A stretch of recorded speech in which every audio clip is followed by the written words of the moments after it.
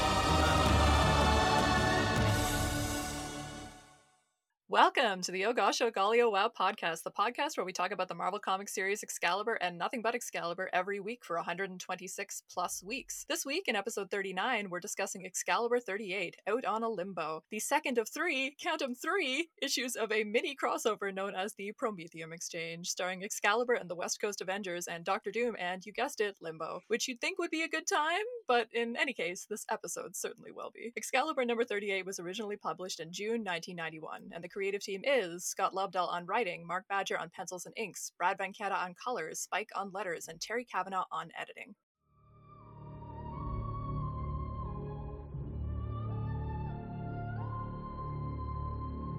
Excalibur.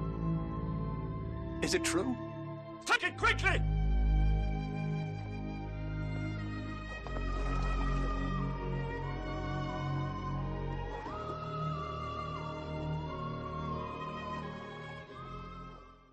I am very excited to talk to this week's guest about this issue and maybe a bunch of stuff that's not in this issue. We'll see how it goes. But first, your regular Limbo dwellers. I am Dr. Anna Papard. I feel like I've defaulted lately into saying that I just do stuff. But anyway, I study comics and pop culture, especially gender and sexuality therein, and write about those things in lots of places, including my award-winning anthology called Super Sex, Sexuality, Fantasy, and the Superhero. I'm also a person who will always hold space in my heart for the Wolverine and the X-Men cartoon, featuring romancy times between one Kurt Wagner and one Wanda Maximoff, who just so happened to team up in this comic. That's certainly interesting. I will also usually say that I'm Kurt Wagner's unofficial PR manager, but I'm a bit nervous about claiming that title today since our guest perhaps has been on the case longer than me. But anyway, we need to get to that guest, so let's get through these intros. Mav, if you'd like to reintroduce yourself to our fans. Hi, it's more Prometheum Exchange. My name's Christopher Maverick, but you can call me Mav. And I'll try to be better. Okay. My name's Christopher Maverick, but you can call me Mav. And I am not looking forward to talking about this book, but I am looking forward to the conversation for today. So that's better, right? I study comics and pop culture and cultural studies, and I work at a whole bunch of different universities teaching that. And I'm often very tired, but I'm very excited to talk about what I would call a feeble, poor, but typical issue of the Prometheum Exchange, where we do good things and try to be excellent while we remarkably... I'm doing a bit like as I always do during this thing, and it's not going to make sense to anybody except for like maybe 3 or 4 listeners, but those 3 or 4 listeners just listened to what I said and they're like, yes, awesome. So, but anyway, when I'm not doing this, I host another podcast called Vox Popcast.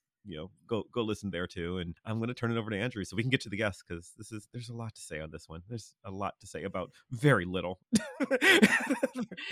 Andrew, what's your mood going into this week? Hey, I'm Dr. Andrew DeMann. I am a lecturer at St. Jerome's University and project lead for the Claremont Run, a big Claremont study with a social media wing that you should check out. I'm still sad that we're in Limbo and Ilyana's not here, which feels like going home for Christmas, but your parents are we in Limbo Cabo. Or are we in some other place? I'm not getting into that yet.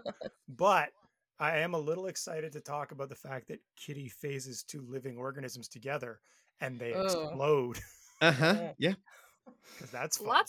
Lots of power usages in this issue that raise questions. But we can certainly talk about that, Andrew. I'll put a pin in that, and we'll come back to it if you would like. So the pod is thoroughly jazzed to welcome this week's guest, a woman who knows a heck of a lot about Nightcrawler and maybe even more about Nocturne. I would like to welcome to the pod the one, the only, Lisa. Oh, thank you. I'm so excited to be here. And I only know more about Nocturne because there's just less to know about her. So. Well, That's we can talk about her a little bit today. I'll tell the listeners just a little bit about you first. So Lisa is an international art dealer extraordinaire, lifelong comic lover and fandom enthusiast, co-host of the Nightcrawler-centric podcast Simply Amazing, should be of interest to our listeners, karaoke legend, and Nocturne's best friend forever. Yes. She has not co-signed that yet, but you know. I have a feeling that her mailing address is the same mailing address that you've been sending your application to be Kurt's PR manager. So I think we're running into the same issue. Just keeps getting lost in the mail. Yeah, you've got an easier take. I think you said there's less to know about her, but like that's always really, really fascinating to me when somebody has a favorite character where you could conceivably collect all of them. There's no way I can be like, I have every Spider-Man comic. No one has every Spider-Man comic. There's like libraries maybe, but that's it. But you could get every Nocturne appearance if you wanted to. That's a doable thing. Oh, I do. Yeah. I was going to say, I'm pretty sure Lisa would have that already. Well, let's talk about that a little bit. Let's talk about origin stories, and let's talk about your fandom a little bit. Yes, I love it. So I've known of you for a long time, but goodness. I didn't really know who you were, but you used to run the Night Scrawlers fan forum, I believe. Back in the day, yes. Way back in the day. And that was a really important kind of space for my fandom when I was first getting into X-Men comics. Both it and the Comic Book Resources Nightcrawler forum were bookmarked in my probably Mozilla browser at the time. I want to talk about that a little bit, but let's start with your comic book origin story. When did you first get into comics, and what got you into comics? It's so funny because, I've been thinking a lot about that recently. And what really got me into X-Men in general, I have a very similar origin story to like a lot of people in my generation, which is the animated series from the 90s. Yeah. When I was a kid, that was it's so funny because when I see kids or teenagers like Gen Zers now, when I see them talk about how the Avengers are like the biggest thing ever and how important the Avengers are, I'm just like, no, guys, do you have any idea how important the X-Men were when I was a kid? Like the X-Men were everything. So for me, it was the animated series. But really what attracted me most to any character ever was there was the Marvel trading cards from the 1990s. I used to collect them, and we used to trade them in elementary school, and I loved them. And there was a Jim Lee card of Nightcrawler of him, and he was sticking to a wall. And I remember looking at him, and I remember being like, he was the only character I had seen at that moment that didn't look human and wasn't Beast, because I did not like Beast. Was not a fan of Beast. So, because Beast is a guy who wears glasses and reads, and I was like a 10-year-old girl. I'm not interested in that, Oh, wow. I'm sorry, guys. Oh my gosh. My life? Wow, cut that out. Cut it out. Wow. I've just made so many enemies. Back then, now I'm single, gentlemen. Come at me now. But back then, it was not what I was into as a 10-year-old girl. But yeah, I just was really interested in this character that looked so different. And I was, so that got me into X-Men. And then later I got into X-Men Evolution when I was in college. And that's what got me into the Night Scrawlers forum and reading the comics. The first comics I ever actually read were the Exiles comics, which is why Nocturne is what really... Yeah, so that's what really attracted me there. Because I started researching more about Nightcrawler once I was watching X-Men Evolution, because it reminded me of how much I loved the character back when I was a kid, like finding out more information. And then I found out about Nocturne, and I was like, what the hell is this about? Okay, I started reading Exiles, and that's how I got in. So what's your kind of history with Excalibur? So would you have gone Exiles and then probably like read Excalibur later? Yes, I did Exiles first, and then I went back and read Excalibur. So do you have any thoughts about kind of the relationship between those two things? Like, I think we've mentioned on the pod before kind of the possibility that Exiles is something of sort of a cultural successor to Excalibur in some ways. I mean, particularly Crosstown Caper, of course. I totally think so. I agree 100%. I think it's really interesting that they chose Kurt's daughter to be in a team that's going to be jumping around from, reality to reality, fixing things, which isn't really what the Cross Time Caper was necessarily, but, that's what they did. They went around reality to reality, having their adventures. I mean, the exiles have a bit more of a specific task in every reality they have to do. But yeah, I think it's very cool. It's interesting how the parallels between the two, for sure. Yeah, I mean, I think one of the things we talked about with Cross Time Caper is like, well, what was their mission on the Cross Time Caper? Yeah. Did they actually fix anything or solve anything, or were they just trying to get themselves out of trouble most of the time? I think they just made it worse, and then the kids had to go clean it up. The exiles had to go clean all their crap up now. Yeah, it wasn't a mission. They were lost. They left on accident. They weren't trying to go anywhere on Cross Time Caper. It's true. Well, let's talk a little bit about your specific affection for Nocturne. Like, what particularly draws you to this character? Why do you love her? I love her because I talked about this. We recorded an episode about Nocturne recently for Simply Amazing, which I don't know when that's going to come out eventually, probably after this. But really what drew me to her was she was a character who had a very similar upbringing to me because she was raised in a suburb of New York City by parents who loved her in a stable environment. She went to a public high school, just like a normal kid. And I don't know, that attracted me to her a lot. The other thing was, like, she is someone who doesn't look human. She's very unhuman looking, but she's super, super comfortable in her skin and in her body. And like that, as someone who was not that way when I was younger, also attracted me very much to her. But I think it was also a circumstance thing. I mean, I loved Nightcrawler already. I found her, and she was, at the time when I was reading that book, I was 20 years old, and I was leaving home for the first time to go to college, to go away, because my first couple years in college, I stayed home, and then I went away for the first time ever. So I was leaving for the first time to go away to college forever. And now I'm reading this book about this girl who had a similar upbringing to me, who was like in exile away from her family. And there was that click, that connection. Oh, I love that. That makes so much sense to me. I mean, yeah, I really love Nocturne too. I mean, I have a little bit of a weird thing because I tend to identify with male characters a little bit more, and there's a lot of reasons for that. I mean, it has to do with, me being a bit weird about my own gender, but I mean weird in a positive way. I don't mean weird in a bad way. I think we should all be weird about our genders. I support that. But yeah, and just for me, I find it a little bit of a more, I don't know, I like kind of escaping into male characters, and that really like appeals to me. But I mean, I do love Nocturne dearly. I mean, I love the way that I can see sort of the Kurt in her in so many ways, but she sort of takes it a step further. Like, I think you and I were talking online at one point and talking about that body positivity and the sex positivity. Oh, yes. And it's like, Nocturne is that, but like dialed up to 11, like way more than Kurt. And I love that. Oh, like Nocturne is sex positivity, but like to the point where Kurt's like, go upstairs and change. Like, yeah, like she's the one who's like trying to leave the house in the outfit that her parents are like, absolutely not, go upstairs and change. Yeah, so she just, she knows she's got it, and she flaunts it, and I love it for her. Aw, yeah, I want to talk a little bit more about sort of the Kurt-Wanda relationship and your affection for that, but I think we'll talk about that after we do the issue summary. But would you be interested in talking a little bit about sort of your involvement in fan culture, though, before we get into that? Like, I mean, you talked a little bit about, you started the Night Scrawlers forum sort of when you're in college and you're through your fandom of X-Men Evolution and stuff, but are there any sort of, well, I mean, how do I want to phrase this?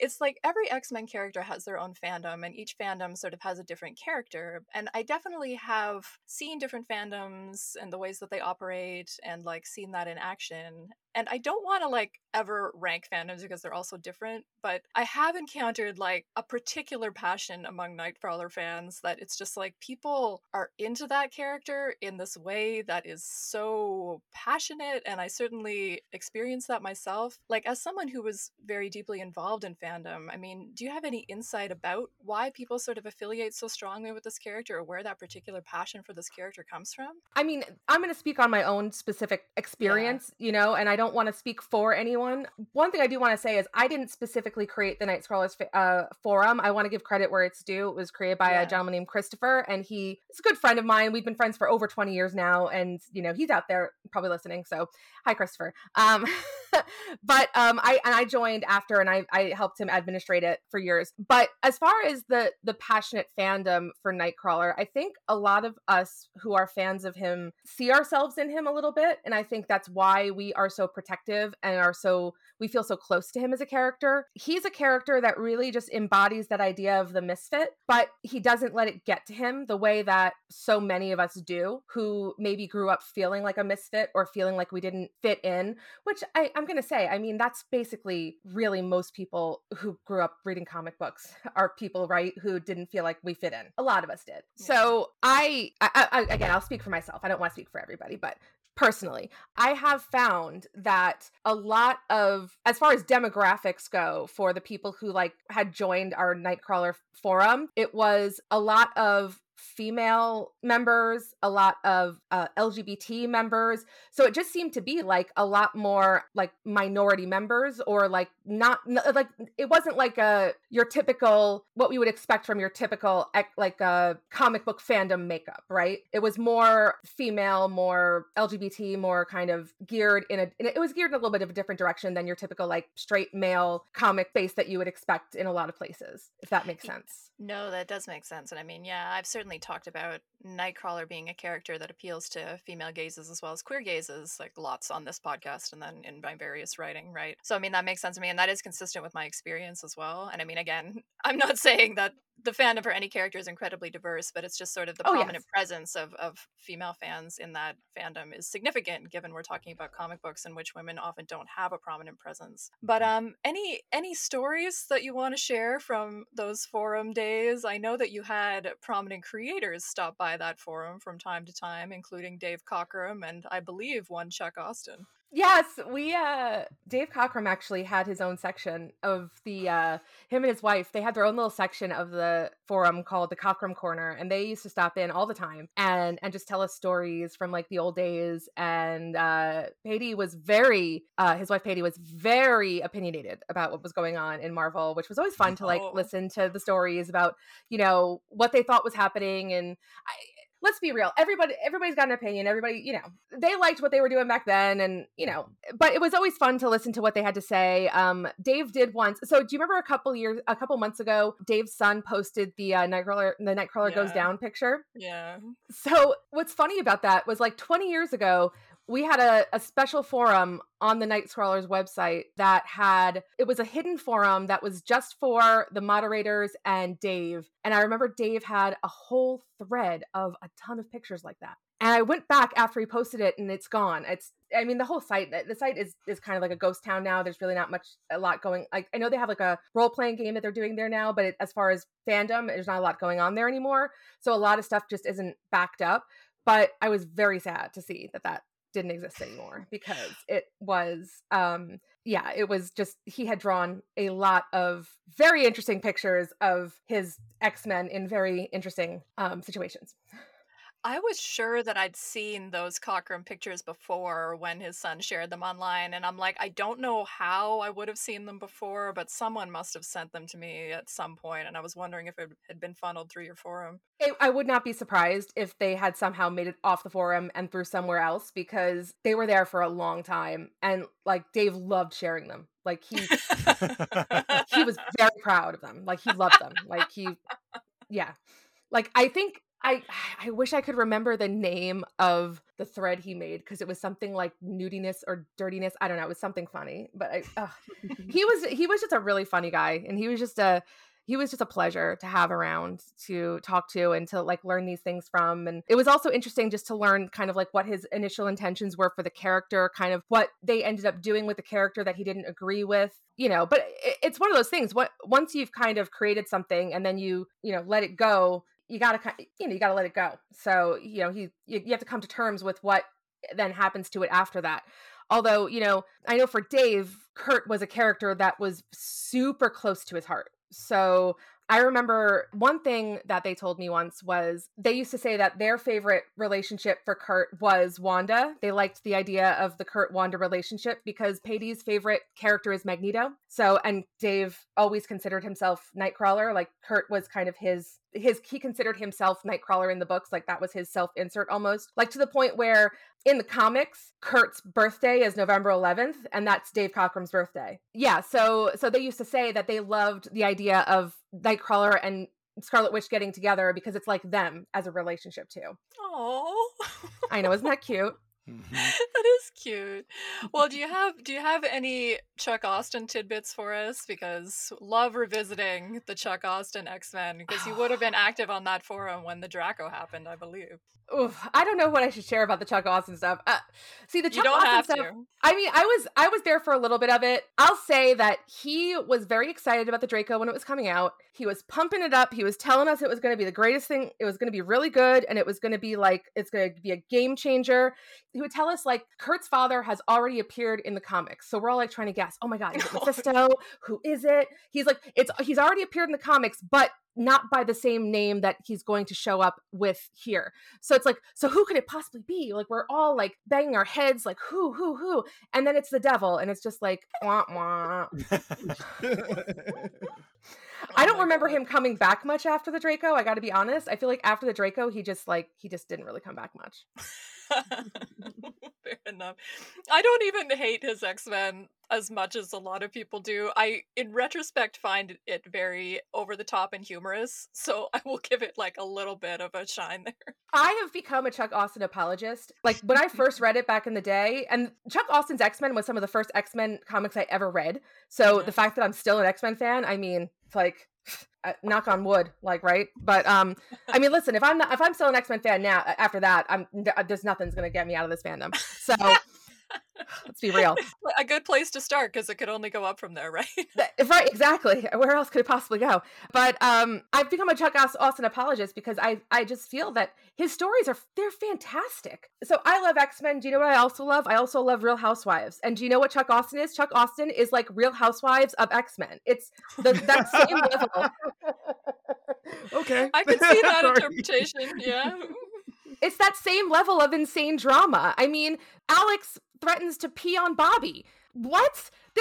Is there anything more iconic that Havoc has done ever? Oh dear. Goblin Iconic Prince. word one could use. Oh God, you guys did not know what you were getting into when you got me on this show. No. We're I'm so enjoying this. sorry. Great. I have no That's complaint. fair. Again, I said that like I like some of the over the topness of Austen. I don't know how I would have reacted if I was reading it like in the moment, but certainly looking back, I have kind of an affection for the zaniness. In the moment, I was reading it with a very open mind, and I remember being like, I think I like this. Like, I think I can get behind this. But then by the end of it, I think the nail in the coffin for me, for the Draco specifically, was like, I was willing to just be like, I think I can accept this, until the very end where Kurt's like, you know what, Xavier, you're my real father. And I'm like, okay. That this whole story was just for that? Okay, never mind. I can't accept it. I can't do it. I like that that's the straw that broke you. That was it. It was just like, I can't do this. I can't have Kurt just be like, I'm going to accept this gaslighter to be my father after the devil said he was my father. Like, ugh. Yeah, it's not a huge improvement given Kurt's history with Xavier. So yeah, I could see your opinion there. Yes, no. I love, by the way, that we're like 25 minutes in and we have yet to even talk about the issue. That's how much we all hate the issue.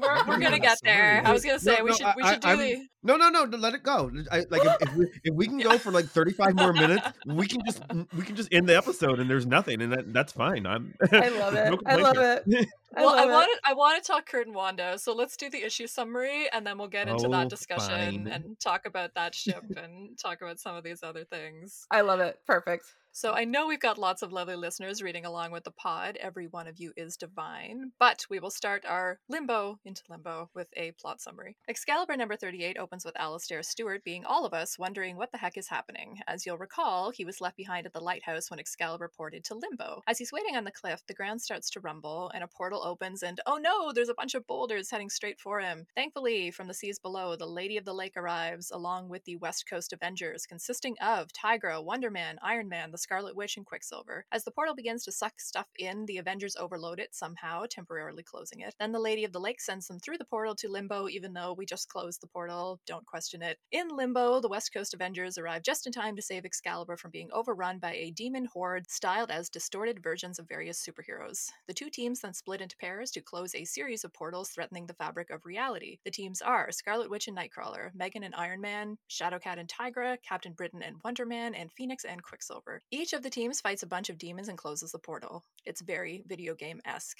While this is happening, Dr. Doom is prowling about his Limbo castle, chatting with an unnamed demon who's currently all tied up but swears he'll destroy Doom. Doom, however, is unimpressed, talking out loud about his plan to plunge the Soul Sword into the heart of Limbo, which will apparently transform Limbo into a substance called Promethium, which is some kind of energy source that will allow Doom to control the world, if I'm understanding it correctly. Doom locates the heart of Limbo, and just as the combined might of Excalibur and the West Coast Avengers burst in to stop him, he plunges the sword into the gigantic beating heart of Limbo, and that's the cliffhanger. I want to do first impressions, but I also meant to ask you, Andrew and Mav, about kind of your history with comic book forums and whether you had participated in them in the past. Maybe I'll start with you, Andrew, because I know Mav has, and I don't actually know if you have, Andrew.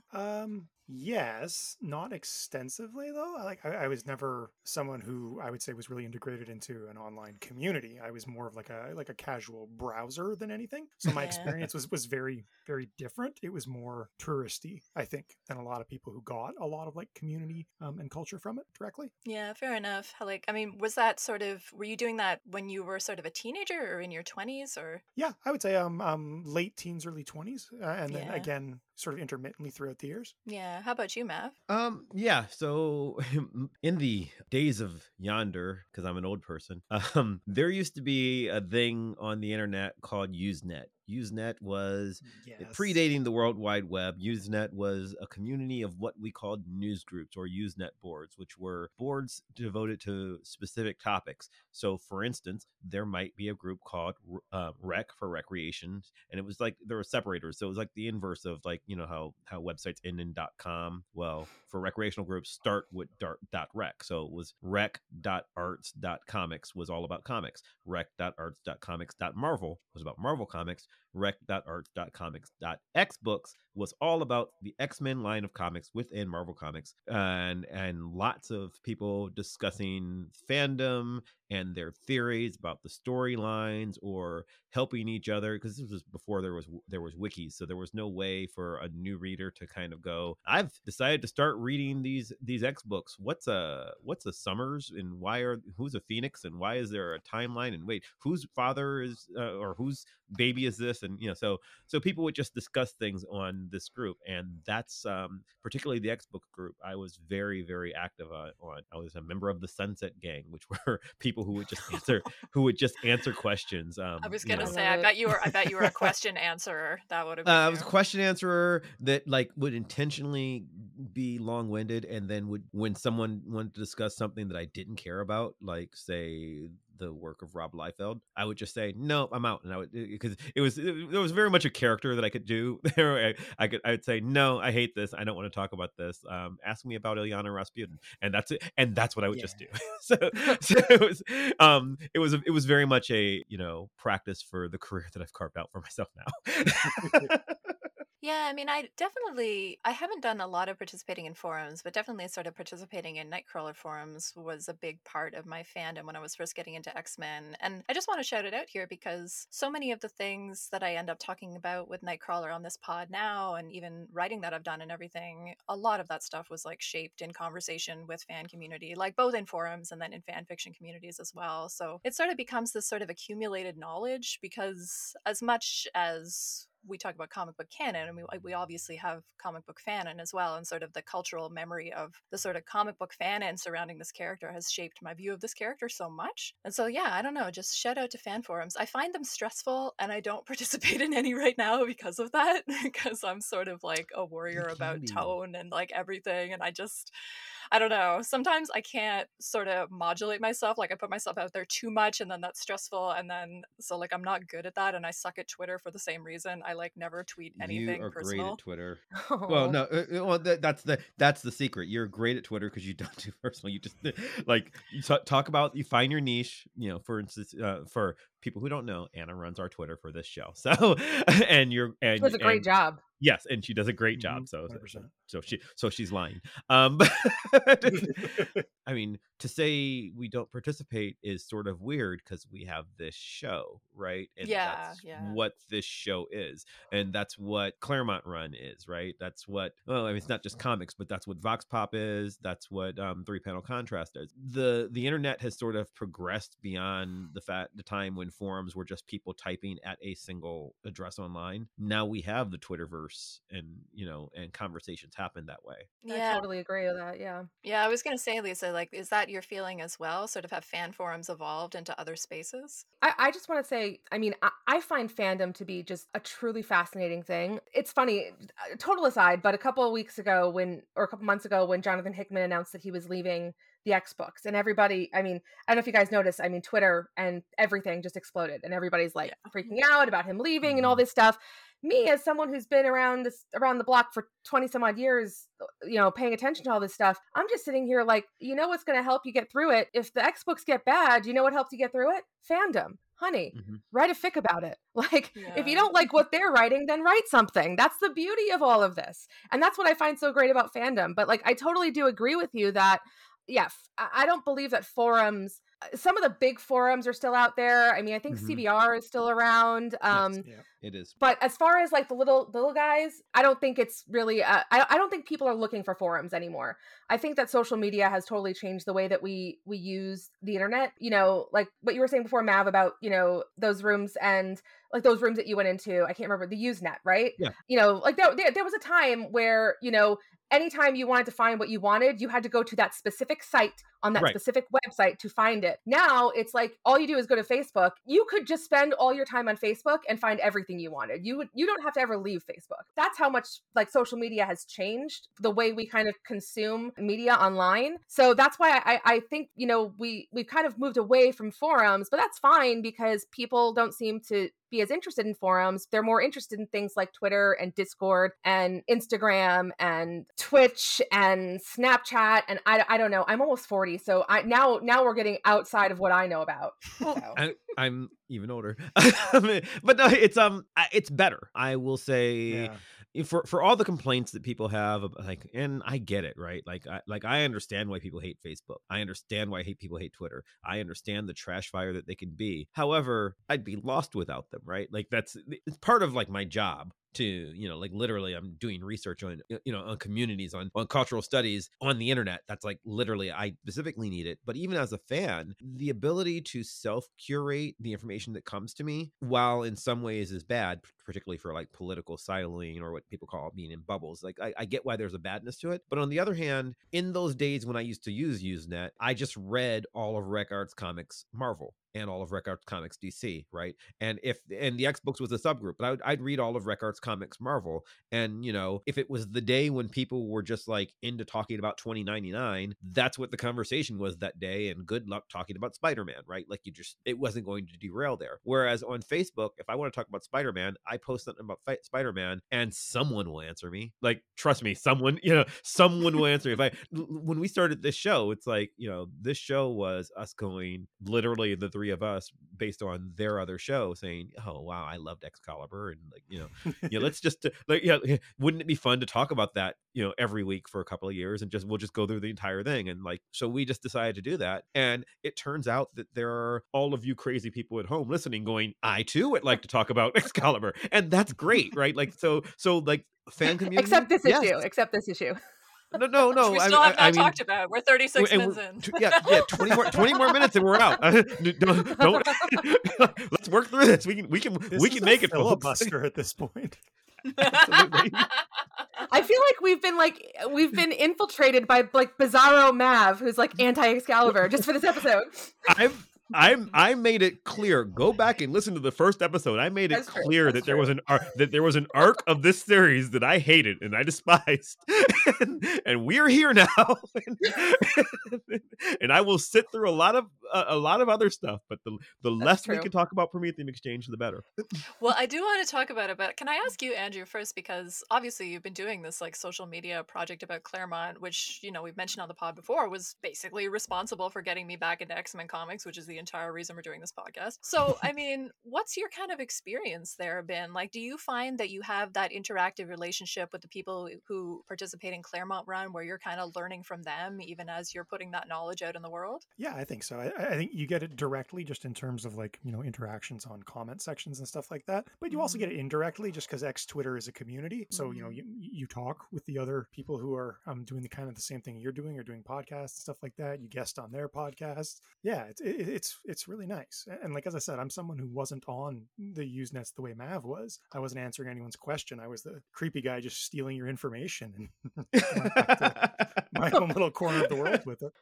So no, it's been nice for me. It's been very unexpected for me. Like I really wanted to create a project that was what we call symmetric, where it's not just an academic, you know, lectures at the front of the classroom, everybody writes it down. It's a situation where you're learning from all these different perspectives, you're acknowledging different perspectives, constantly learning yourself, as opposed to just, you know, that weird thing academics do where they pretend that they have mastery over their subject or something like that. So yeah, no, I think exactly as Matt's saying, Twitter is great. I mean, the hyperlinks, the images, all that stuff.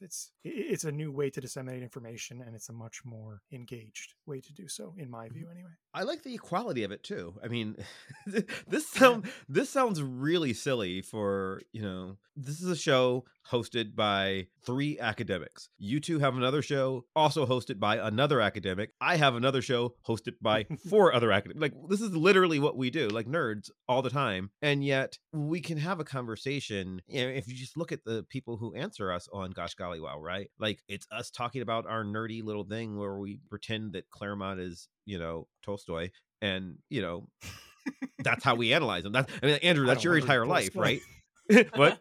At this point, yes. I don't ever want to read Tolstoy, though. So. Yeah, right. But I mean, like, but we, you know, we do this academic thing, but being able to engage with people who are not, you know, intending to go out and get a PhD in talking about funny books, you know, people who are just like fans is great. That's where Lisa's community comes in, right? Like to be able to be on equal footing and have conversations where sometimes you want to talk about, you know, subtle queer coding over a 30-year arc or you know, of Marvel Comics, and sometimes you just want to talk about how great and or awful a certain storyline is, and the same people are there, right? The same people are there for me if I want to rave about, you know, about Alan Davis, or, you know, complain about this run, as would be there to listen to. I mean, do you remember we had an episode where Andrew and I sat around and talked about like theoretical physics for 20 minutes. Yeah. and people wrote about it, and we're like, that's great. And I'm like, thank you, because I'm just a nerd. I mean, unfortunately, since I'm the host of this podcast, I'm going to veer away from the theoretical physics to talk about romance. Oh, that's fine. I thought you were gonna say the issue, and I'm like, Well, I mean, we can do our first impressions if you want. I think our first impressions are going to be like, we don't have a lot of positive things to say about this issue, but we can get into some of the specifics perhaps through this conversation, because I wanted to ask Lisa about the Kurt Wagner and Wanda Maximoff ship, which we mentioned when you were talking about Dave and Patty. So what particularly draws you to this ship? And for our readers or listeners, for our listeners who aren't aware, in the universe that Nocturne comes from, Kurt and Wanda are Nocturne's parents. And this pairing did make it to some extent into the Wolverine and the X-Men cartoon, where there was a romance tease between Kurt and Wanda in that property, and it hasn't been in the comics as yet. They don't have a ton of interactions, excluding this issue, which they do have interactions, though I think they leave something to be desired. But so this comic book would have taken place like long before Nocturne was created as a character, so that ship hadn't really been present, you know, in canon at that point. But still, we have it here, and we have some of the connections between these two characters in terms of their backstories and even their ways of approaching superheroism, perhaps teased. But I'll come back to that question that I did ask you before I went on a tangent, Lisa, which is what draws you to these characters? What makes this your one true pairing? You know, I'm actually looking, I'm trying to see what year did this issue come out? Because I was just trying to. It should be 91. 91. So it's almost 10 years exactly from when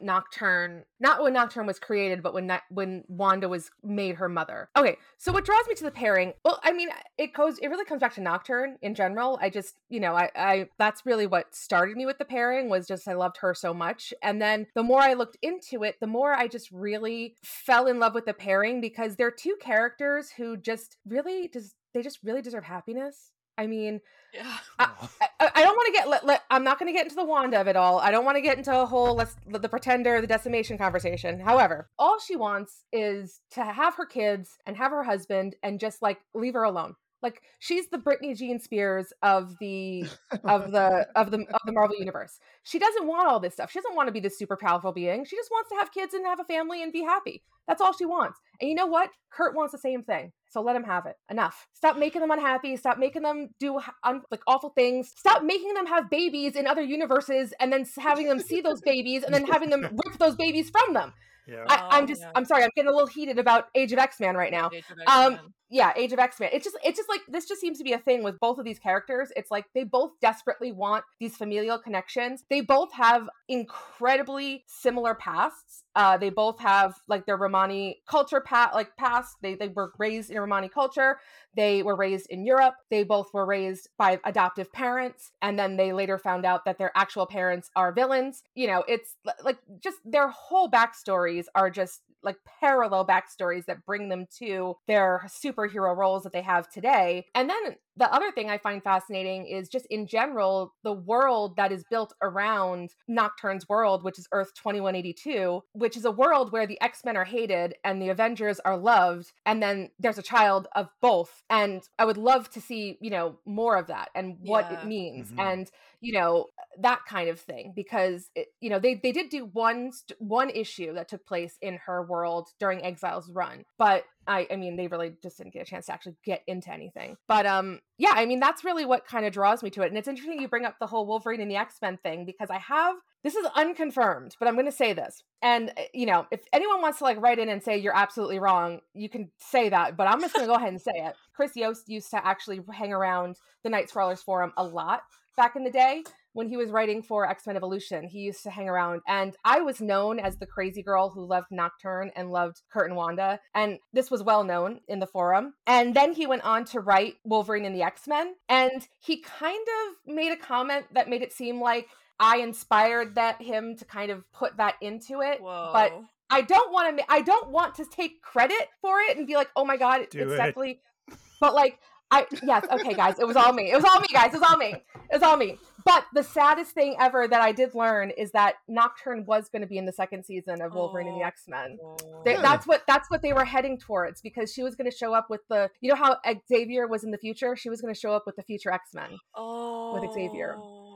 Would have been so good. I have a huge soft spot for that show. I mean, my favorite my favorite non-comics Nightcrawler has got to be that show. I mean, no contest. I mean, that was like romancy pirate Nightcrawler is my jam. So, I mean, there was an episode of that show called Excalibur. I mean, what more could I ask for? I mean, yeah, I liked Evolution Nightcrawler a lot, but I mean, he's so different from the comics. I mean, Wolverine and the X-Men Nightcrawler is like the closest to the comic Nightcrawler that you can get, for sure. So if we're talking about the romantic ship, I would actually really like to deflect this to Anna, because Anna, you're on record in several forums as being a massive Scarlet Witch Vision fan. Oh my god, okay, we're gonna have it out right now. So how does that compare when you see Scarlet Witch wait, do we need popcorn in this comic?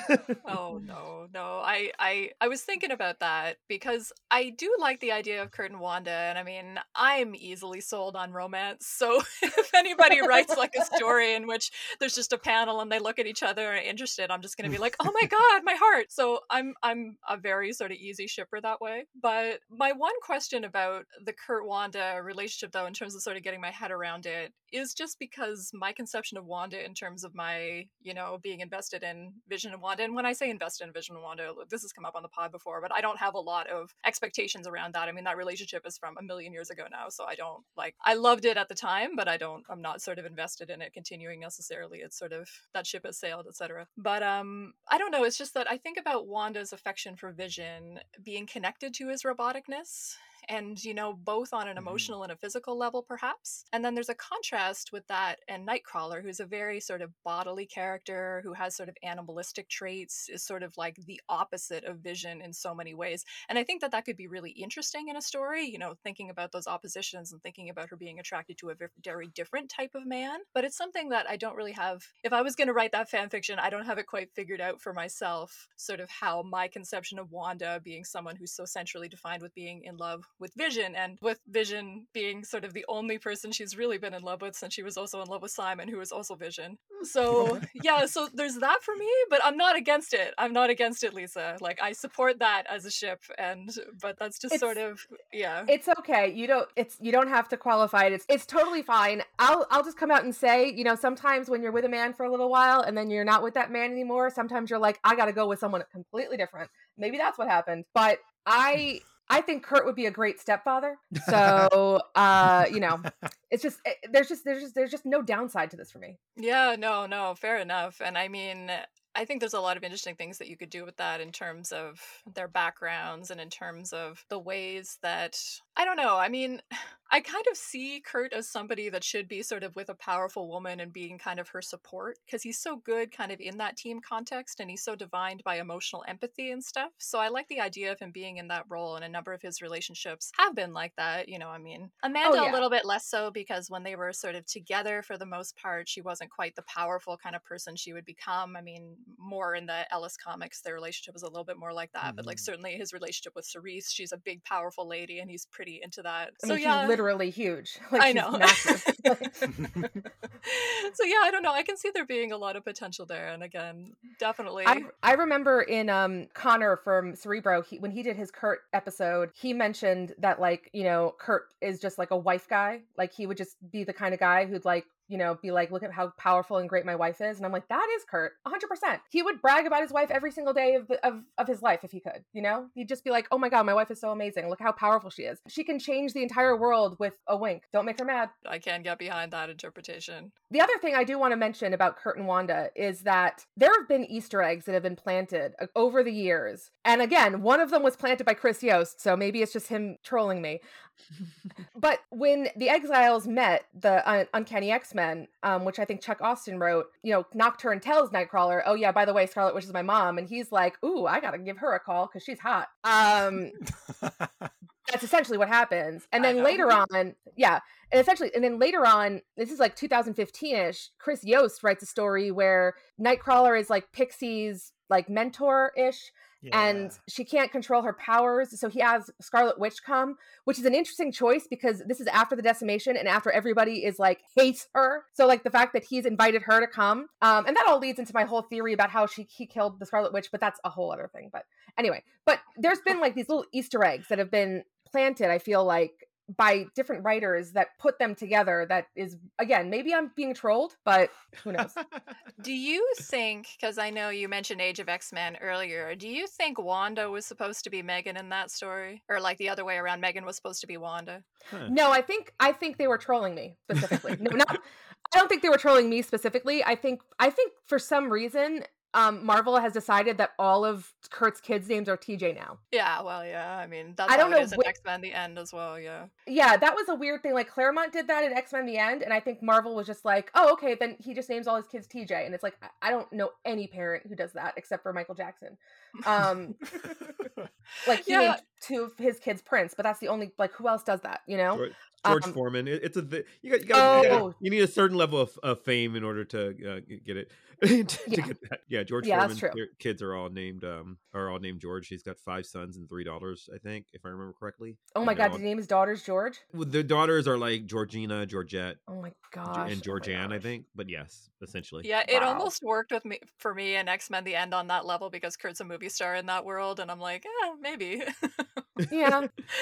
But yeah, I don't know. I guess it's just I had that kind of like theory in my head about Age of X-Men because there's sort of issues with using Megan in that story because, it's pulling her out of her relationship with Brian and her family and then putting her in that space, and there's just like a lot of trauma involved there if you like read it within continuity. Whereas if it had been Wanda, there would have been a lot of thematic elements that made sense there in terms of it sort of being a story about reality warping and stuff and how she would interact with that space, and sort of Megan's Romani background was played up in that story as well, and then the sort of TJ connection. And I was just curious about whether that story was meant for Wanda and then the writer wasn't allowed to use her. That's so interesting. See, I never really even considered that it would have been meant for Wanda. That is so interesting. I thought the TJ thing, that they used TJ as like a red herring, because I thought they were like trying to like throw us off and not make us not think that Megan was her mother from the get-go.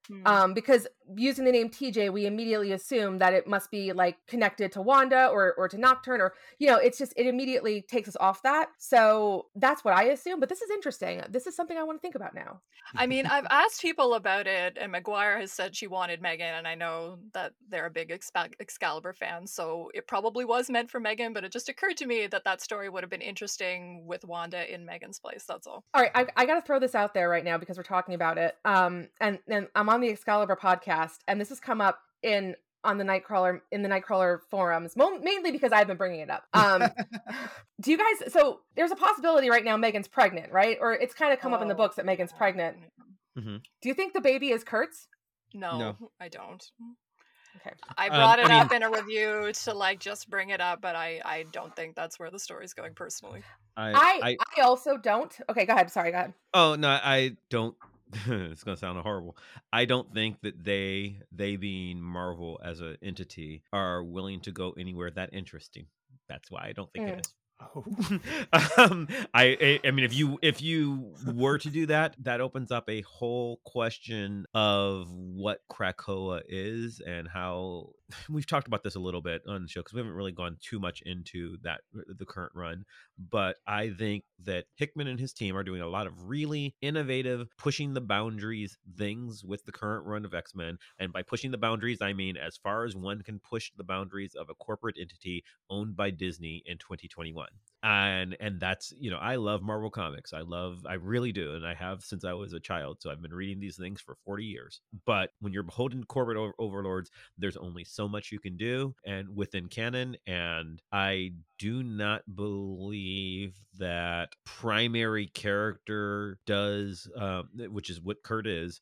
Primary character has love child out of wedlock to married woman. While they're both brainwashed in an alternate universe. Yeah, too much. They're never going to happen canon wise. I agree with that. I see the part of me, the Real Housewives lore part of me is like, oh yes, Queen, let's make it happen because it's going to be drums. Would be brilliant. But it's not. Be great drama.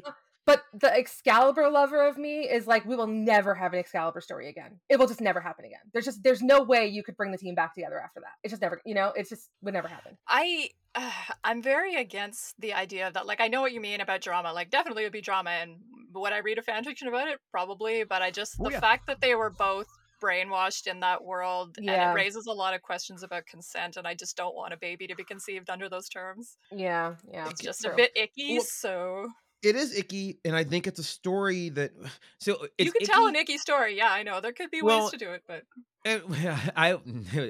There are ways to do it. It is a storyline that happens a couple of times in over the years, but specifically in Days of Our Lives, another fandom of mine. Days of Our Lives. It is how Belle and Sean have their first kid. They are not in their right mind when they have sex. She's married to someone else at the time. She's married to Philip, and they committed to it, and that has been canon in their world for Jesus. I guess it's been like 20 years now, 15-20 years, and I think it's interesting, and I think you can do it. I do not believe Marvel will, and they did deal with the quite responsibly for a daytime soap. They dealt with the question of, was there consent here what does this mean? Like they dealt with the ethical questions of this. So I would love to see them do it, but there's a point of no return when you're doing that. When you are making a conscious choice to deal with a very complicated subject forever. And if it would you change decide to do so this. many characters and so many Yes. character relationships, and there'd have to be so much coordination even across the line. And I'm just like, I just don't see the impulse to do that, I guess. There's no easy reset button. Well, I mean, so in particular with Wanda, one of the characters who they have been willing to over the years several times to blow up her entire world in very surprising ways. Like it seems odd now because it's been so long, but erasing her kids was a massively controversial decision when it happened 20 years ago. That was not done lightly, and it said a lot when they did it, with ramifications that we're still dealing with today, including on the TV show, which I understand why Anna likes the character. But given where the comics were real time at the time when I was reading them, erasing Wanda's kids was the right decision because the character had been stagnant. They weren't doing anything with her. They should have been. They probably could have been. They could have done good stories, but they were literally doing nothing with Vision and Scarlet Witch Lisa, you called the West Coast Avengers the B team, and that's what they were. That's how Marvel treated them at the time. So this was something, it was a consequential decision, and by the way, the storyline where they do that, where they actually erase the kids, is also awful. It's poorly written. It's not great work on Byrne's part, but Most stories like that are, unfortunately. right. But It's it wasn't. Yeah. hurtful, kind of vengeful, like angry Yeah. story. Like I'm gonna erase this thing because like I'm doing a thing and I'm mad. And it's poorly written, but as a fan, it was a swing. It's a swing and a miss, but it was a swing rather than just doing a story where nothing happens.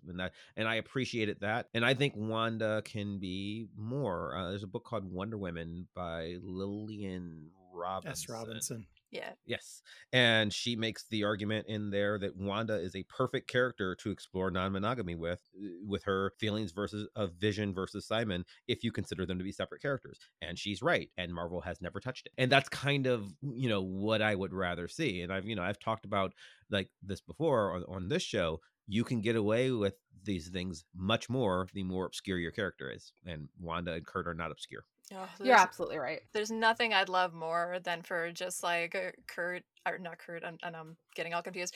There's nothing I'd like more than for like Wanda and Simon and Vision and their queer children to just all be a wonderful queer family together. Yeah, that'd be great. I'd buy infinite issues of that comic book. Mm-hmm. And we will never get that comic book. Nope. Maybe one day. It's I shouldn't be so doom and gloom. We could get that comic book. I will be hopeful and say that I hope that we get that comic book at some point.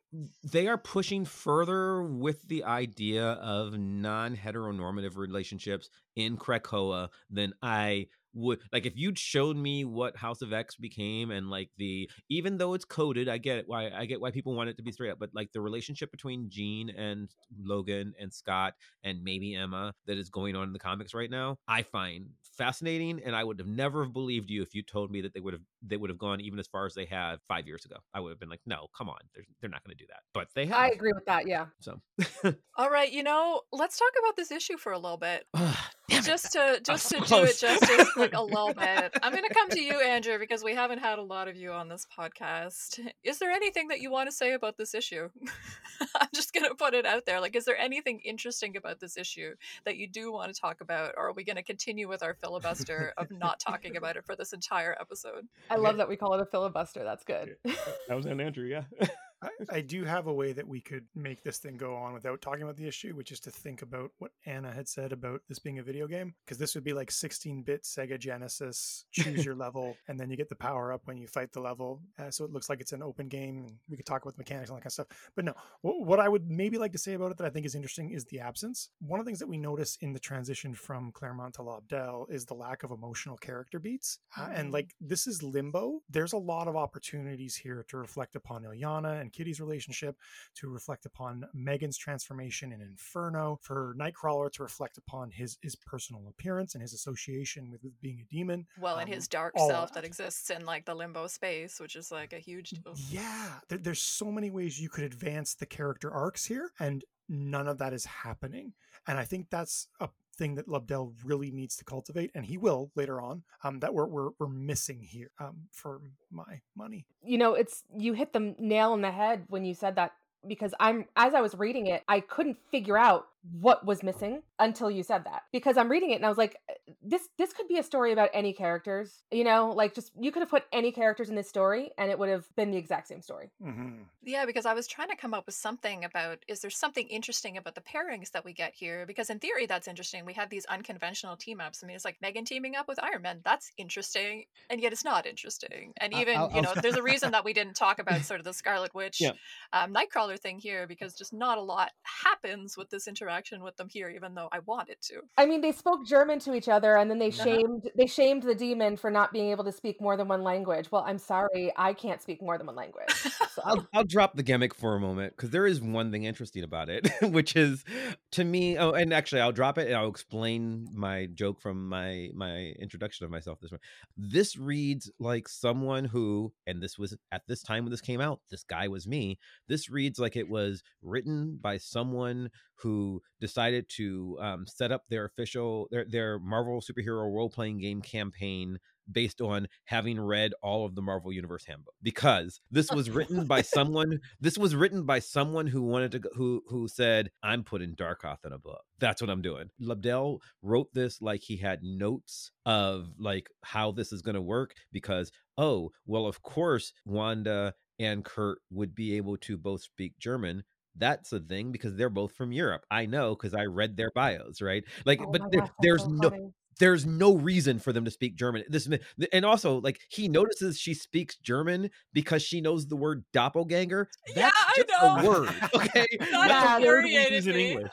Like literally. I saw that too. And then they speak German just to do it, and then they speak like very basic German where he's like, they translate it right away. Well, here's what I actually said, and let's switch dance partners. Why would you say it that way? No reason, because it's trying to be smart to make the role-playing game campaign interesting. They've gone off on side missions like role-playing games. This is what it is, and it's just like it's the filler episode between, this is step 2 of a 3-act play, and this is the filler act in the middle where the team is broken up into smaller pairings of interesting characters that might make sense together for no reason other than the fact that we've not used them together before. And then we do something with them that is clever, but ultimately meaningless. I'm actually being serious now in that I think it's good that Lobdell is trying something different, but it also really feels like he's just doing some patchwork. He's using Darkoth, a character nobody cares about, character that is so little cared about that after next issue, we are never going to speak of him again to this day. Like he tries to make other plays happen, because there's a note by like the fact that he understands that this Limbo is not Immortus's Limbo. Claremont named his version of space-time other place, he called it Limbo, and Marvel was already using Limbo, and so he's like, no, it's a different one, because it just is.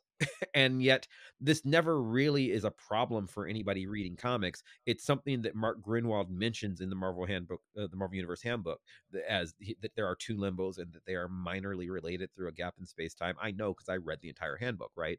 But this is like something that like no one actually cares about except for nerds like me and apparently Scott Lobdell. And so much so that he tried to make other plays happen, and it tries really, really hard several times in this book, where Doom literally has a conversation of like, well, it can't be the true Limbo, because in the true Limbo time doesn't pass. And it's like, come on, you're being a nerd. You're actually in the middle of the plot, and it's weird. and that's my feeling on it. That's a pretty good summation of it. Yeah, I mean, my feeling of it was just sort of like so much goofy demon dialogue written in like hard to read light text on dark bubbles, and I was just tired reading this comic. Yeah, I felt the same way. Like I said, I had to put it down a couple times because it was like, oh, this is just a chore to get through this. And in the beginning, when they're like, Dr. Doom, who wields the soul sword, like, why are you asking me? Why are you asking me? I don't know. Does he? Okay. Like, it's just I didn't understand why that was a question. I mean, the only thing I really enjoyed was just how like Brian and Megan just don't know anything about American superheroes at all. Like Simon shows up and Brian's like, who the hell are you? Like, You should be Except what? Megan Are you knew Superman? before. Megan knew stuff last issue. She was like, Dr. Doom, I watch him on TV. And then she's like, who are the West Coast Avengers? Who is Wonder Man? This makes no sense. None of That it is makes sense. strange from Megan's perspective, but from Brian's perspective, I like it because he just Sure. well, I mean, it also doesn't really make any sense since Brian like knows a lot of the American superheroes. I mean, he's buddies with Spider-Man, his old roommate and stuff. So it's still weird from his perspective, but I like it on a comedy level. I mean, like according to the comic timeline, they just did Inferno like 2 weeks ago. So like, Yeah. you know what I mean? Like they were just there. So I don't know. Also, it's 1991 in canon right now in the universe. Simon is super famous. Simon is Yeah, that's right. not as Wonder Man. Oh. Simon Williams is like The Rock famous right now in comics. He is Dwayne Johnson famous. He is a world-renowned movie star who also happens to be a superhero. Yeah, Megan should know who he is, and frankly, Brian should know who he is. Brian doesn't know who Simon Williams is, but does know about Superman comics, but not enough to say the name. Like, it's so weird. What are you doing? Yeah. That's my issue with the humor in it, because I do find the Brian's ignorance thing funny, but then as you're saying, it doesn't make any sense because Megan wouldn't have the same ignorance. So it's like you're just doing the joke wrong. Yeah. Yeah, totally. I like Brian not knowing. I would love it if Megan knew and Megan was like obsessed with him and Brian didn't know and Megan's like, I talk about him all the time and it's just like, I just don't pay attention. Sorry. Just wrote a better story. Way better. Way better. I also, just as a note, in this book, everyone acknowledges non-ironically that Brian is leader of the team for some reason. I'm like, He what? is not. Even He's though not. Kurt speaks for the team, like Kurt speaks for the team.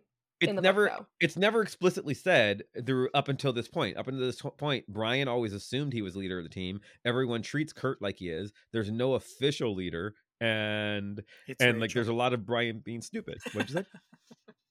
I said That it's it's- Rachel. It's Yeah, Rachel. it's Rachel or Kitty. Oh, yeah. But like here, it's like, it's a lot of, well, don't tell Brian, and Brian's in charge. I'm like, he is? Yeah. No one thinks that. What are you talking about? Only I Brian. also didn't understand like all these things about like all the demons like talking to each other, like, oh, we're getting smaller. Oh, why didn't you use that power before? And it's like, I'm Wolverine. No, I'm Wolverine. It's, what am I supposed to like? What's going on?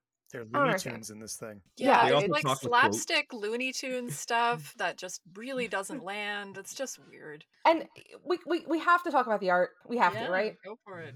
Sure.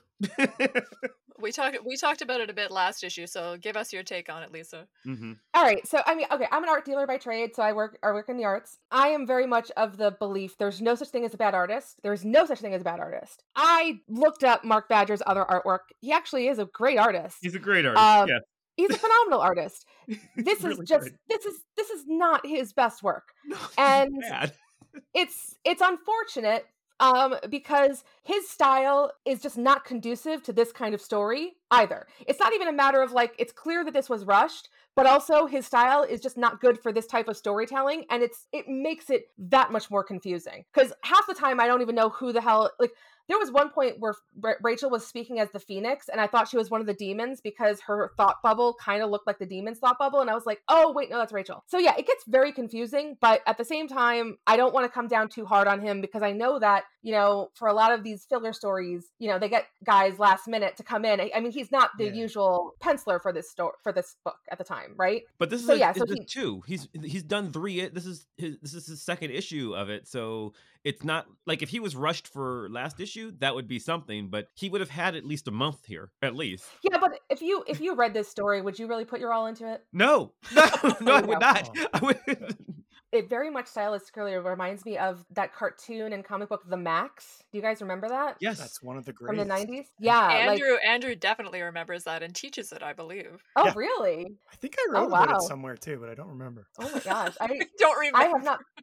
It was a while ago. Okay. That's amazing. I haven't spoken about it in a very long time. I used to watch it when it was on MTV, like the TV show. But Yeah, the oddities. yeah, yes. But this style reminds me very much of that kind of very harsh lines, very angular, a lot of dark, that kind of, the characters and the images kind of are coming from the dark rather than, our light tones. And it's a cool style, but again, it doesn't work with the story. It confuses it too much. I mean, I don't think any art could save this story if we're going to be real That's fair. true, that's So true. That's true. Alan Davis couldn't save this story.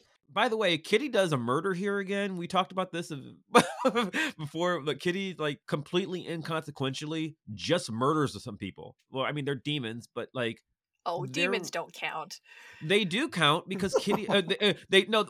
So they count in that Kitty is aware that it's not like these are just robots or something. Kitty is aware of the sentience of demons from Limbo. She's hung out here before. She knows where she is. She knows that they're feeling creatures, and oh well. And she very casually and intentionally murders some of them. It's a fight, Gruesomely, but oh well. she phases them Yeah. together, which is nightmarish. Yes. Yeah. And then they explode, which is a weird. Again, I'm a big player of the Marvel Superheroes role-playing game. She does this power stunt that she spends some karma points so that she can use her powers in a way have never been used before, but apparently she can phase things together and they're going to blow up, and she seems to know it's going to happen because she's like Duck, so She's yay. like Homer Simpson. She's Homer Simpson making cereal, and like anything she does, things explode. I mean, Yeah. can I just mention, Mav, when you were talking about their character moments, how their character beats are, or the character moments are, Kitty kind of uses her powers differently and Kurt gets his powers back. And then you mentioned before about how this really just kind of seems like a D&D campaign, or it just seems like a role. I mean, like the character beats are just level ups, right? Yeah. Like it's basically just, they're just leveling up. They're not really progressing as characters. Right. They'll pretend that Megan does next issue, but also she doesn't. Any final thoughts before we leave this mid part of Prometheum Exchange in the rear view? Never again. Yeah, am I ever going to read this comic book again in my lifetime? That's an interesting question. Probably not a very interesting question, because probably the answer is almost certainly no. You say that, but you never know what podcast you're going to be recording one day. It's true. And you're going to have to pull it out again. That's true. Your least favorite comics. Like, the podcast. Yeah. The Flopcast. I'm going to do a quick fan letter before we completely wrap up, and that's the last thing we're going to do. So I just wanted to highlight the end of a letter from Way West in Puerto Rico. They say, sometime back I saw a version of Opal Luna Saturnine take Courtney Ross's place. Is she still doing so? With what purpose, might I ask? Also, I'd like to see Excalibur defeat Jamie Braddock for once. See you around. And this is Terry Kavanaugh's response about the Courtney Saturnine confusion. Seems lots of you out there would like the Courtney Ross Opal Luna Saturnine issue cleared up. So, Way, Courtney Ross and Saturnine are one and the same. Sort of. ... And that's it. What? That's it. I mean, you might want to clear it up, but ... That's nice. Thanks for that. I mean, to be fair, we're still working on. I mean, like it's a story that's in progress, and by in progress, I mean now. 30 years later. Forever be in progress. Yeah. I guess that's what the ellipsis indicates. Yeah. He was predicting. He knew that they were going to get to it. And that's just. It's just so funny. 21. I just can't imagine being this guy and like seeing that they put my letter in and being like, oh my God, they put my letter in, and then seeing the answer and being like, oh. Like, what kind of answer is that? Not satisfying. If Way West is listening, he wants to write in and just let us know how his life has been and whether or not he's just spent the last couple of decades going, why? We're here for you, Way. My pride broke it. My rage broke it. This excellent knight, who fought with fairness and grace, was meant to win. I used Excalibur to change that verdict. I've lost, for all time, the ancient sword of my fathers, whose power was meant to unite all men, not to serve the vanity of a single man. So, Lisa, thank you ever so much for joining us to talk about this issue, or avoid talking about this issue, as the case may be. But before we go, we need to remind our lovely listeners about all the wonderful things that you get up to and where they can find you online. So plug your stuff. Remind us of the stuff that our listeners should check out, which I know that they will be very interested to check out. Absolutely. Well, I have 2 podcasts.